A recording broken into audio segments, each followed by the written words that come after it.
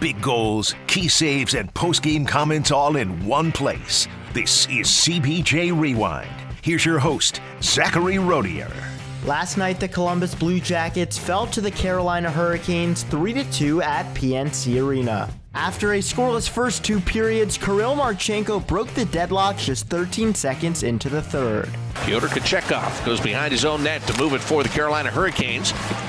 Kirill Marchenko gets it back on the right wing side, and he scores! Marchenko fires a wrist shot from the right wing boards and puts it in the net 13 seconds into the period. What a thrill from Kirill! And it's a 1-0 Blue Jackets lead. Johnny Gaudreau then made it 2-0, 6:41 into the period. Justin Danforth to the red line, and he backhands the puck to the right wing corner of the Hurricanes end. Brett Pesce gets there before Sean Corrali. Fresh off the bench, Johnny Gaudreau picks off a pass, and he sends the puck to the net, and there's a score!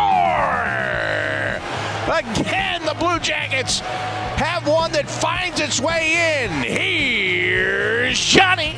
Halfway through the frame, Jesperi Kotkaniemi got one back for the Hurricanes, and Carolina continued their momentum when Brady Shea tied the game with 3:09 left in the third, and Andrei Svechnikov tallied the game winner a minute and 14 seconds later.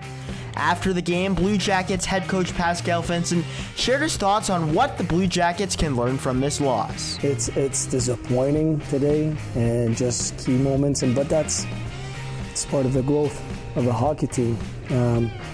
We did it right for most of the game, but that's not enough. You know, they play a playoff style here, and that's what happens in the playoffs. You just lose yourself a little bit and just give an inch, and first thing you know is you don't win the game. So it's a real good teaching moment for our team. The Blue Jackets are back on the ice tonight at 7 as they take on the Boston Bruins at Nationwide Arena.